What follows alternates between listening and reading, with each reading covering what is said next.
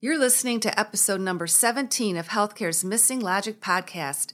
Today, our conversation is focused on patient and clinician satisfaction. We are fortunate to have a special guest, Ann Chamberlain, join us in the studio.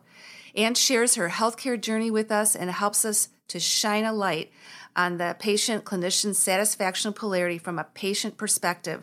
She has a lot to share. Trust us, you won't want to miss this one. So stay tuned.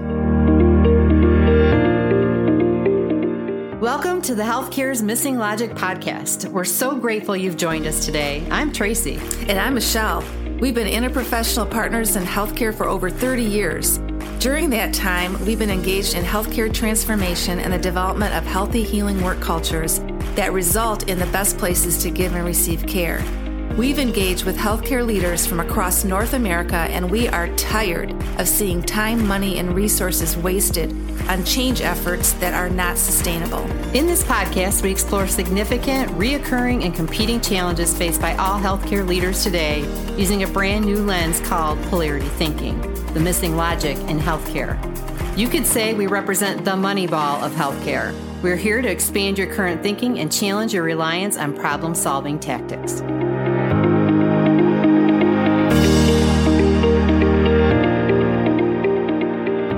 Hi, this is Tracy. And Michelle. Wow, what an afternoon we had with Ann Chamberlain in our podcast studio interviewing her. An incredible journey and such an inspirational person. Yeah, she really is. And today, we're focused on the patient satisfaction, clinician satisfaction polarity. And we spoke with Ann because she's been a patient, right? She's had some significant experiences in healthcare. And we really wanted to bring forth the patient's perspective around, the healthcare experience and being satisfied and what that looks like, what that means, and, how they engage in the whole experience exactly, And I think the other thing here, too, is,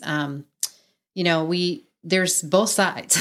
Right. There's a clinician perspective and there's a patient perspective. And Ann she's just a lovely person and did a really, really nice job sharing her experiences and her perspective and perceptions. Very articulate. She is very articulate. You are all going to love this interview. But let us tell you a little bit about Ann and who she is.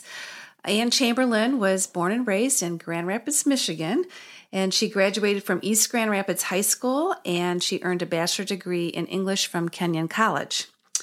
Then post-college, Ann moved to New York City, and she loved those days. I love hearing her stories about New York City. And there she was active with the Achilles Track Club, a club for disabled runners. And she completed the New York City Marathon with a paraplegic athlete that she mentored. So she loves mentoring other people. And then after living in New York City for a while, Ann moved back to Grand Rapids, and she had 4 beautiful daughters, and they were all gorgeous, model material, and she became the president of the Junior Mary Free Bed Guild for many years. She also served as a board member for the Grand Rapids Wheelchair Sports Association, so you can see her passion for being a runner and athletics kind of bleed through everything she does as far as volunteering, and she helped move that Wheelchair Sports Association to become part of Mary Free Bed. Wow. Yeah, that's very impressive. Everything she's done, obviously very passionate, very active life, right? Really likes to be physically active. But more recently, Ann has battled twice stage 4 cancer and has, is a survivor of that experience, obviously. And she's really eagerly helping other cancer patients. She really wants to be a mentor to others. And she's helped, develop an oncology rehab program at Mary Free Bed Hospital as a result of her experiences. So she's very much about, she's a very deep thinker. She really embraced her experience, I think, and the meaning behind it and what she can share with others to help them along their journey. So she's very passionate about, being an example to others who are facing the same kind of healthcare challenges, situations that she faced, being thrust into, the healthcare environment. And then her goal is to help them really have hope, to find the hidden blessings in the situations that they face, And to help them, face the fears. Right. Not take anything too seriously. I love her humor. Yeah, she's got a great sense of humor. Yeah, so it was just a pleasure to, to speak with Ann. And so without further ado, let's go on to our conversation with Ann Chamberlain. We are so excited to have Ann Chamberlain with us today. Hello, Ann. Hi there. How are you? I'm great. I'm glad to be here today. We are also excited that we are doing a first. You are the first guest that has been in our studio for the interview, so we think that's pretty cool. It's very cool. You guys are really high tech. Oh, we're really glad to have you here today, Ann. Yeah, so to start out, for our listeners to know Ann Chamberlain, how would you describe yourself in 3 words, Ann? I would say I'm probably the most curious person you've ever met. I'm very strong-minded, and I'm very loving. I think that describes you to a T. I've had the benefit of knowing Ann for many years, and I'd say spot on. Good. And the other thing is that I also want the listeners to know that you're big on goal setting. And as you've known us for a long time, we're big on goal setting. Otherwise, we would be sitting here right now. That's right. That's so true.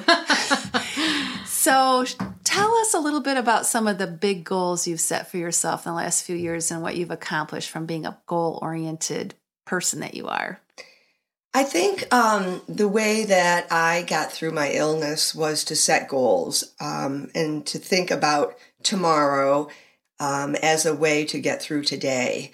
And when I was ill the second time, I was very, very sad, very put out by it. And so I set a goal of going to Mount Everest after I got through my second cancer, and that pretty much kept me going and gave me a tomorrow to work on today.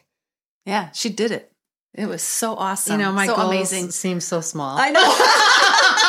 Thanks, Ann. Now I got to retire. Yeah. I don't think Everest is going to be it, though. Well, and it was a pretty lofty goal, but I had always been so interested in Mount Everest, and I've read about all the climbers, and I thought, if I can get well, I'm going to go to the base camp of Mount Everest, and I did it, and that was very satisfying and an incredible journey. Wow. I just can't even imagine. And I think it just speaks to no goal is too lofty, really. And it's about who you kind of become in the process, right? It is. And what was so interesting is when I arrived at the base camp, I thought I would be, hooting and hollering and take my picture here, jumping up and down. Well, first of all, I was so tired I couldn't do any of those. But second of all, I just wanted to turn around and go back. And I couldn't figure out why I wasn't so celebratory. Yeah. And I thought about it a long time, and it really wasn't just getting to base camp. It was the whole journey. It was the physical, the emotional, the spiritual journey that actually got me there. And so I thought that was really interesting. And I think when you set goals, yes, it is to reach that goal, but the whole journey counts. That's and you may find out that the journey is more important than the actual goal once you achieve it. Yeah. Wow. Such wisdom. It's very insightful. It is. It is. And so we're really just grateful today that you're here to share the patient experience and what that kind of looks like and feels like from an individual perspective. We know everybody's experiences are different and different things satisfy patients in different ways, but we're really just grateful to have your perspective here today as we kind of talk about the patient experience, staff experience. We know that that's a polarity. The satisfaction of both is a polarity. We have to have both. And today we're really focusing on patient experience or your satisfaction. And so it will help our listeners to know a little bit about your story. So if you could share a little bit about your health journey over the past couple of years, that would be really helpful for people. Well, let me start out by saying that I've always been a very healthy person. I've always been a runner. I do 5Ks, 10Ks, 25Ks. I played college tennis. I've never really been sick. I was married 6 years ago and packing for our honeymoon. Long story short, discovered I had a stage 4 blood cancer that had spread pretty much from my skull to my femur to my abdomen and everywhere in between. So that to me was a real surprise. I'd never been sick before. So it was a stage 4 blood cancer, and the treatment was very grueling. My chemo was in the hospital, and it lasted about 7 months. And long story short, once I conquered that, shortly thereafter, I had found out I had a second cancer, not related to the first cancer, a stage 3 squamous cell carcinoma, which is a cancer of the neck and the throat. And my primary tumors were my tonsils, and it had started to spread down my neck.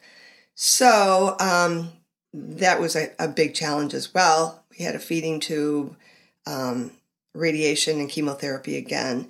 So all in all, it was a long journey. It was an interesting journey. It was a tearful journey, but I'm here today, so it was worth it. So that's my health in a nutshell. There's a lot of little alleys we could go down, but for the most part, that gives you a good idea of what my body has gone through. Oh, wow. Yeah, that's incredible. And we're just so grateful you're here today, right, to chat with us and share your experience with us. So when you think about your journey, your healthcare journey over the course of those, few years, and you think about the experience of it and, what happened, what was it that really contributed to you either having a good experience or a poor experience when you think about your engagement with the healthcare system and healthcare clinicians? I think for the most part, I had a good experience, but I think it takes two to tango. It takes the patient, which would be me, and I chose to be educated, interested, and curious about my illness, which I think was helpful to my caregivers because I was interested and I did ask questions. I think I drove them crazy sometimes, but I think that made them, we had a really good relationship because I was interested in what they were trying to achieve. And I think that as a patient, it will only do you well to be more informed with your illness, and your caregivers, I think, really would appreciate that. And I think they respect that a lot. Mm-hmm. What mattered most to you during that time as far as, the kind of experience you wanted to have and what was being provided for you? What really mattered to you? I was very upfront with my my physicians that I wanted the truth. I wanted honesty. I wanted clarity. Because then I could, of course, set a goal, have a roadmap to get to that goal. But if I didn't know the real ins and outs of what I was battling, I felt like my goal could not be set. So for me, it was honesty, clarity, and patience, because sometimes the caregivers expect all of us to know the jargon and the ins and outs of their profession, and we don't. And so I said, please slow down, explain this. And yes, they would get frustrated at sometimes because they've got a lot of patience, but I think clarity is really important, so we know that we're all on the same page in our goal to get better. Yeah. Well, and I think too, you're making some pretty significant decisions.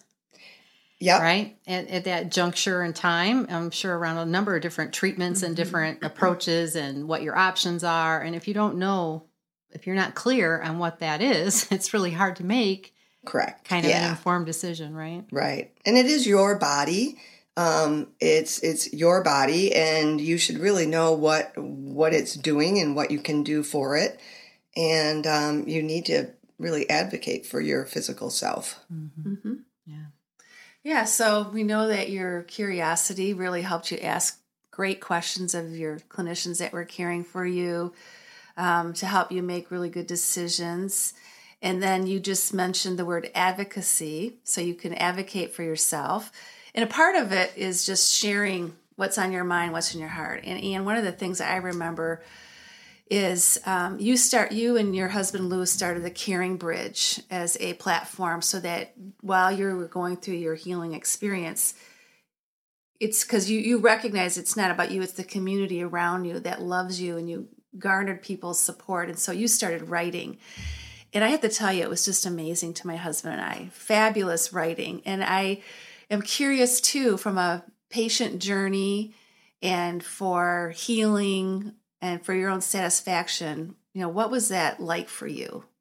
Well, I think the Caring Bridge is a way for patients and their families to inform their friends and loved ones about the patient, how the patient's doing.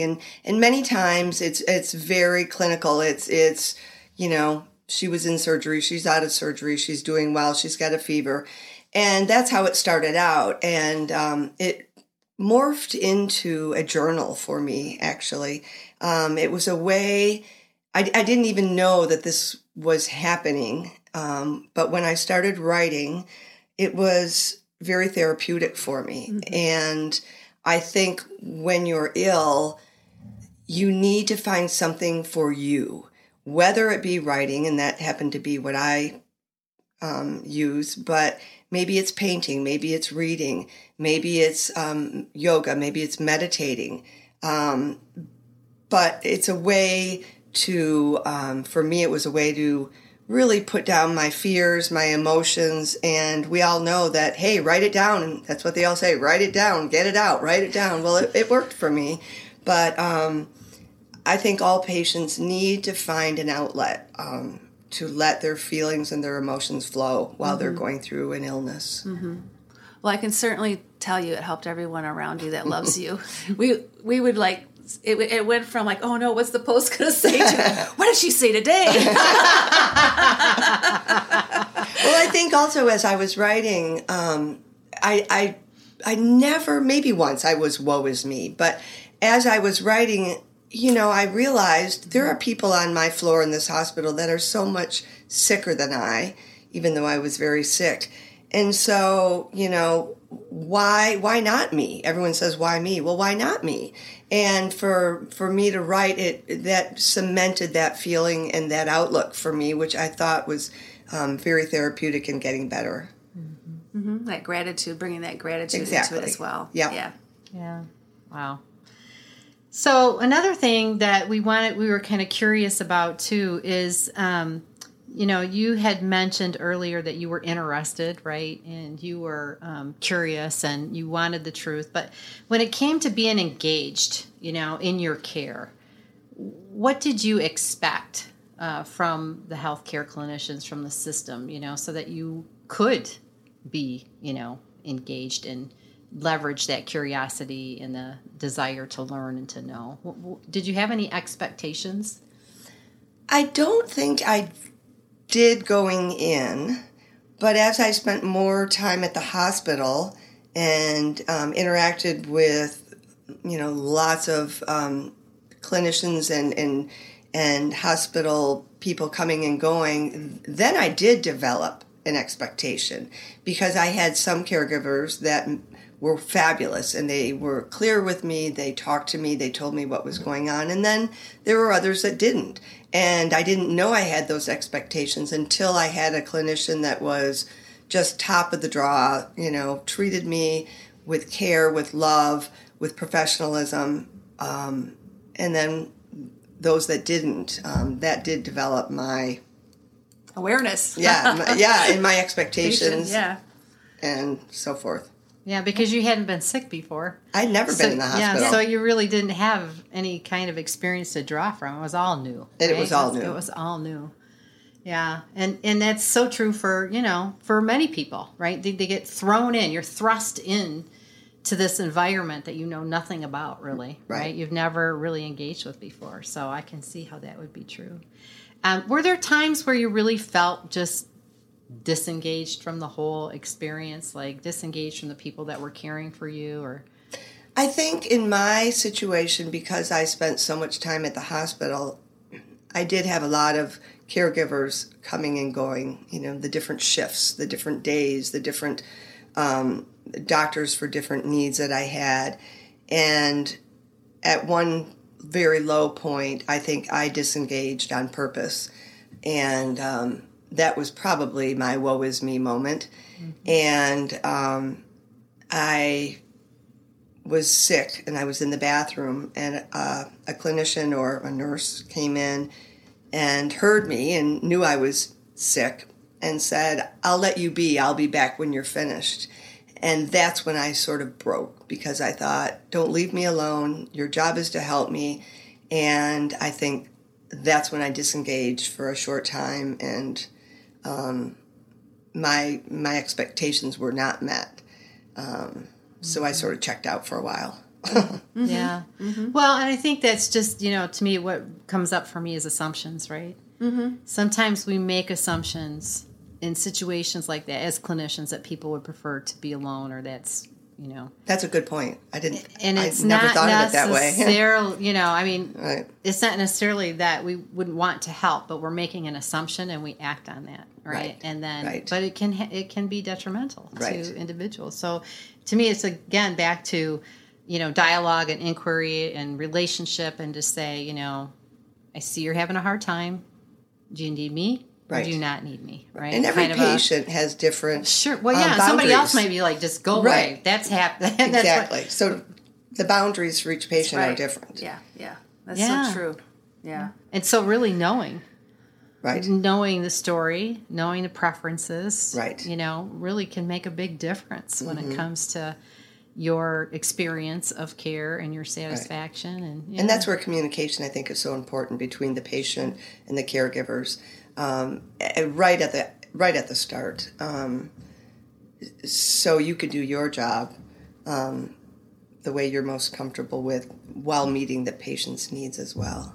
Yeah, and what we've learned is sometimes clinicians can perceive that takes a long time, but really, in our experience, it really doesn't take a long time. Like if I'm coming onto a shift, I've never met you before, in just a few minutes, we can make that connection. This is what's your goal for the next 12 hours, next 8 hours. Exactly. And get that instant rapport so that we can then be on the same page and work together. Right. Yeah. What do I need to know? Yeah, what do I need to know? What do I need to know about you right now today that's going to help me care for you? Right. And if the patient isn't communicative and doesn't have a goal, maybe it would be a good idea for the caregiver to help set those goals with that patient. Sure. Yeah. Absolutely. Yeah. Well, and when you know the patient, right, it's easier to do that. Exactly. Right? It's easier to find. It doesn't have to be a huge lofty goal, right? No, it not can at just all. be something that, they're like, well, yeah, that would make me feel better. Like maybe it's just getting your hair washed or whatever, right? Taking a shower or, and just in conversation you can uncover those little things. And I've always had the belief that it doesn't matter how many tests you run or how many lab reports what matters are the little things that we do. Oh yeah. That's always kind of been my assumption, right? Right. So and I think your assumption is true. that make the biggest difference, it right? Does. And they don't necessarily take a long time. Yeah. So Ann, one of the things that's happening across the nation is there's been pretty heavy focus and reimbursement efforts on hospitals to have good patient satisfaction. So there's been a big emphasis on that, and sometimes it's been to the neglect in that culture of, but how do we keep our clinicians who are providing the care satisfied and happy? And just again, from that patient experience, what did you notice as far as clinicians being satisfied? Or what were some of the observations you made about their happiness factor, if you will? Well, it's interesting because I think if you are happy in your job as a clinician, your patients will definitely feel it. And I think it comes from the top. It comes from the floor supervisor. It comes from listening. You could tell which clinicians were not heard. You could tell when they were tired. And I think they're all overworked. And I think that probably is the number one factor for dissatisfaction from the caregivers is, there's too much work in too little time.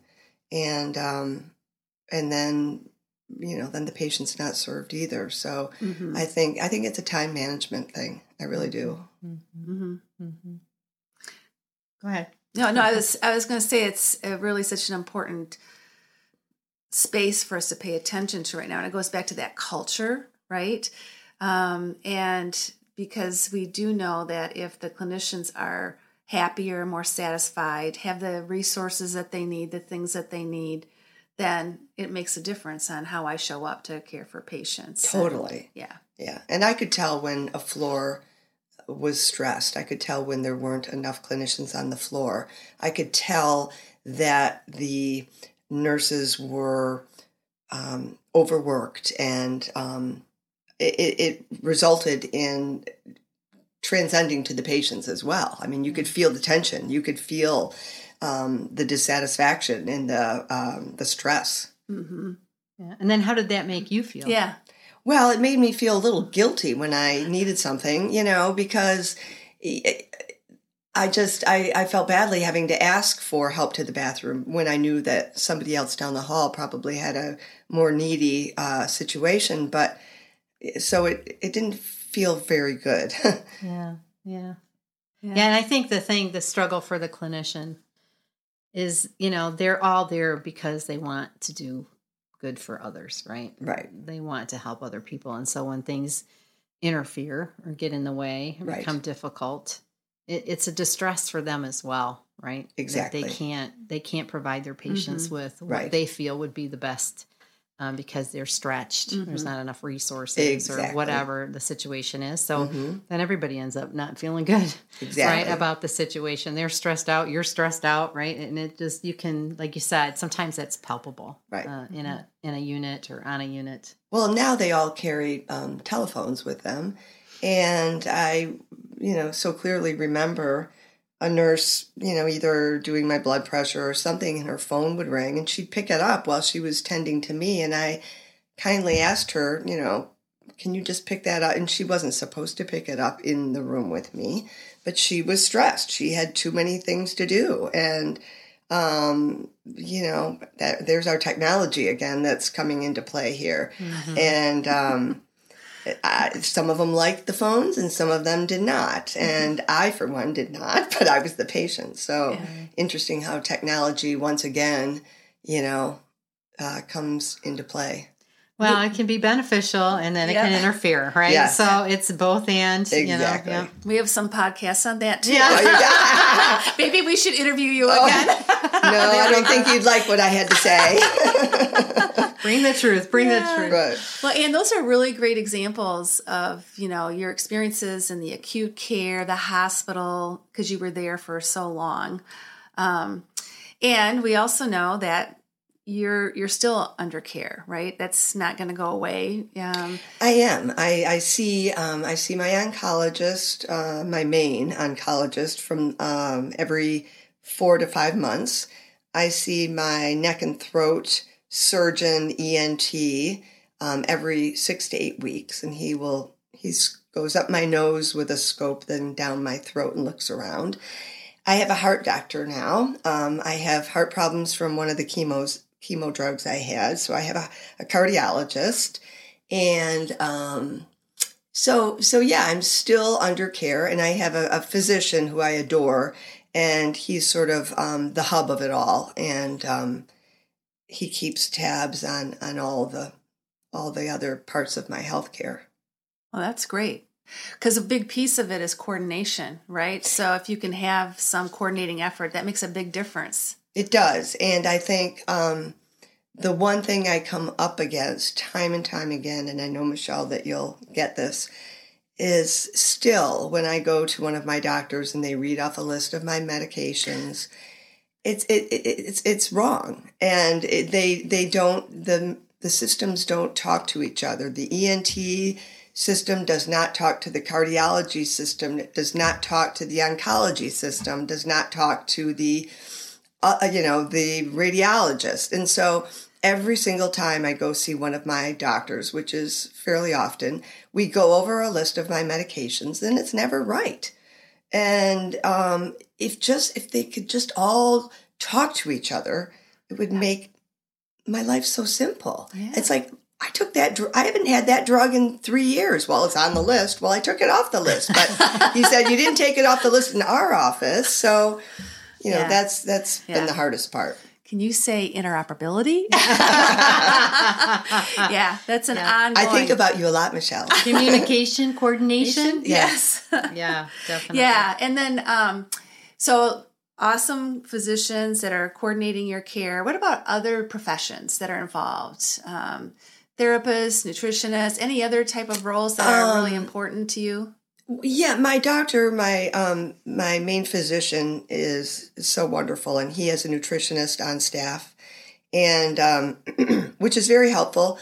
All the chemotherapy I've had has really been hard on my bones, so I have very bad osteoporosis. I've also lost my hearing, and you ladies probably didn't notice, but I have 2 hearing aids in now. Oh wow! And so I can't see it. I know. So my hearing is monitored, and so nutrition is a big thing, and my main doctor makes sure that I'm exercising and so forth. That's great. Yeah. Well, we know that you're really grateful, and for just the experience, the growth, your journey, as you said in the beginning, mm-hmm. right? It's all been about the journey. It's the journey. Yeah, and we also know that you're somebody who feels that gratitude in a way wants to give back. So can you share with our listeners before we close just some different ways that you're kind of giving back and helping others? I feel like every day I need to give back, and I've discovered that, and I'm sure you all have heard this, that cancer is devastating, but it's been a gift as well. And if all of us could think about our mortality and be comfortable with it, you will live each day so differently. And that's what I'm really trying to teach people. I've talked to children at schools. I've talked to some women in some women's groups, and tried to impart to them that, every single day, whether it's raining or snowing, or there's something good about today, and you might have to find it. It might be hidden. Call the woman who checks out the groceries by her name, her first name. She has a name tag on, and call her name and look at her face. Little things like that. So, but I think more importantly, I'm just trying to help everyone find that little hidden blessing in every day, whether it's through speaking to children at schools or adult education groups. Wonderful. That's and awesome. Then you also have done some things with Mary Free Bed. Is that correct? Yes, I love Mary Free Bed. Being a runner, I don't run anymore, but I started volunteering with wheelchair sports. And when I got sick the second time, I did go to Mary Free Bed because I did see a speech pathologist before I had the radiation to my neck and throat, because my speaking and swallowing would become affected. So Mary Free Bed is such a wonderful organization, and I do a lot of volunteer work with their athletes. And I've helped Dr. Chris Vandenberg sort of put together an oncology rehabilitation department with just imparting some of my experiences. And I continue to go to the Mary Free Bed Y and exercise there, and encourage people with disabilities to never give up. Yeah. Wow, so that's inspiring. Awesome. I know, it is. It's great.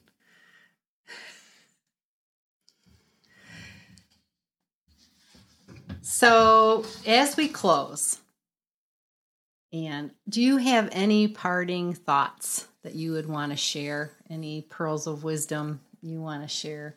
Hair is overrated. Okay. Did you hear that, Michelle? Yeah, I did.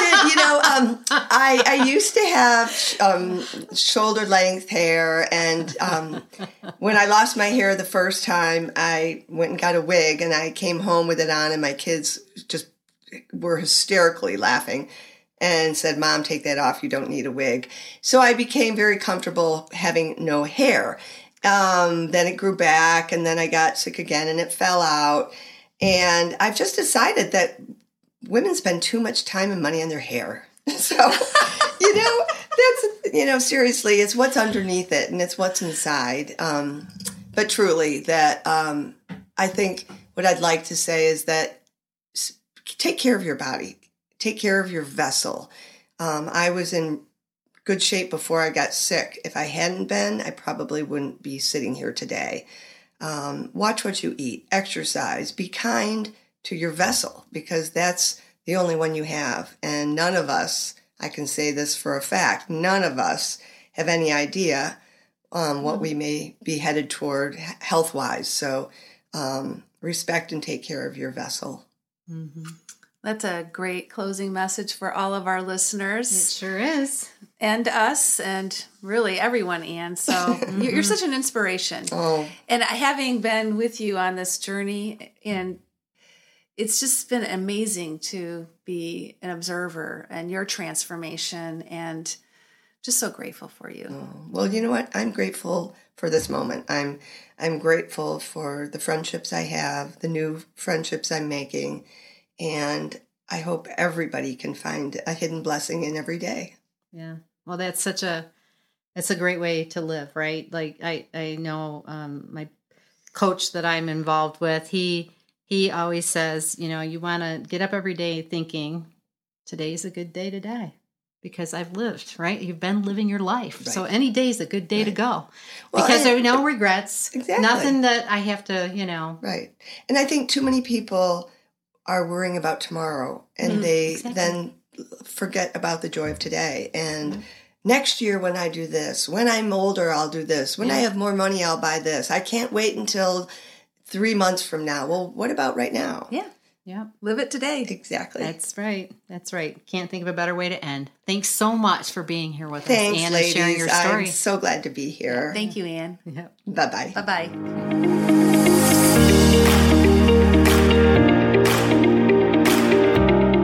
Thanks for tuning in today. If you found our conversation insightful or helpful, please share this episode with others you think might benefit. Also, go out to iTunes and rate the show and share a review, because we really like those positive ones. Wink, wink. You can access today's show notes and downloads at www.missinglogic.com/podcast. If you want to learn more about polarities in healthcare or how you might manage them in your organization, you can contact us for a free consultation. Just go to our website at www.missinglogic.com.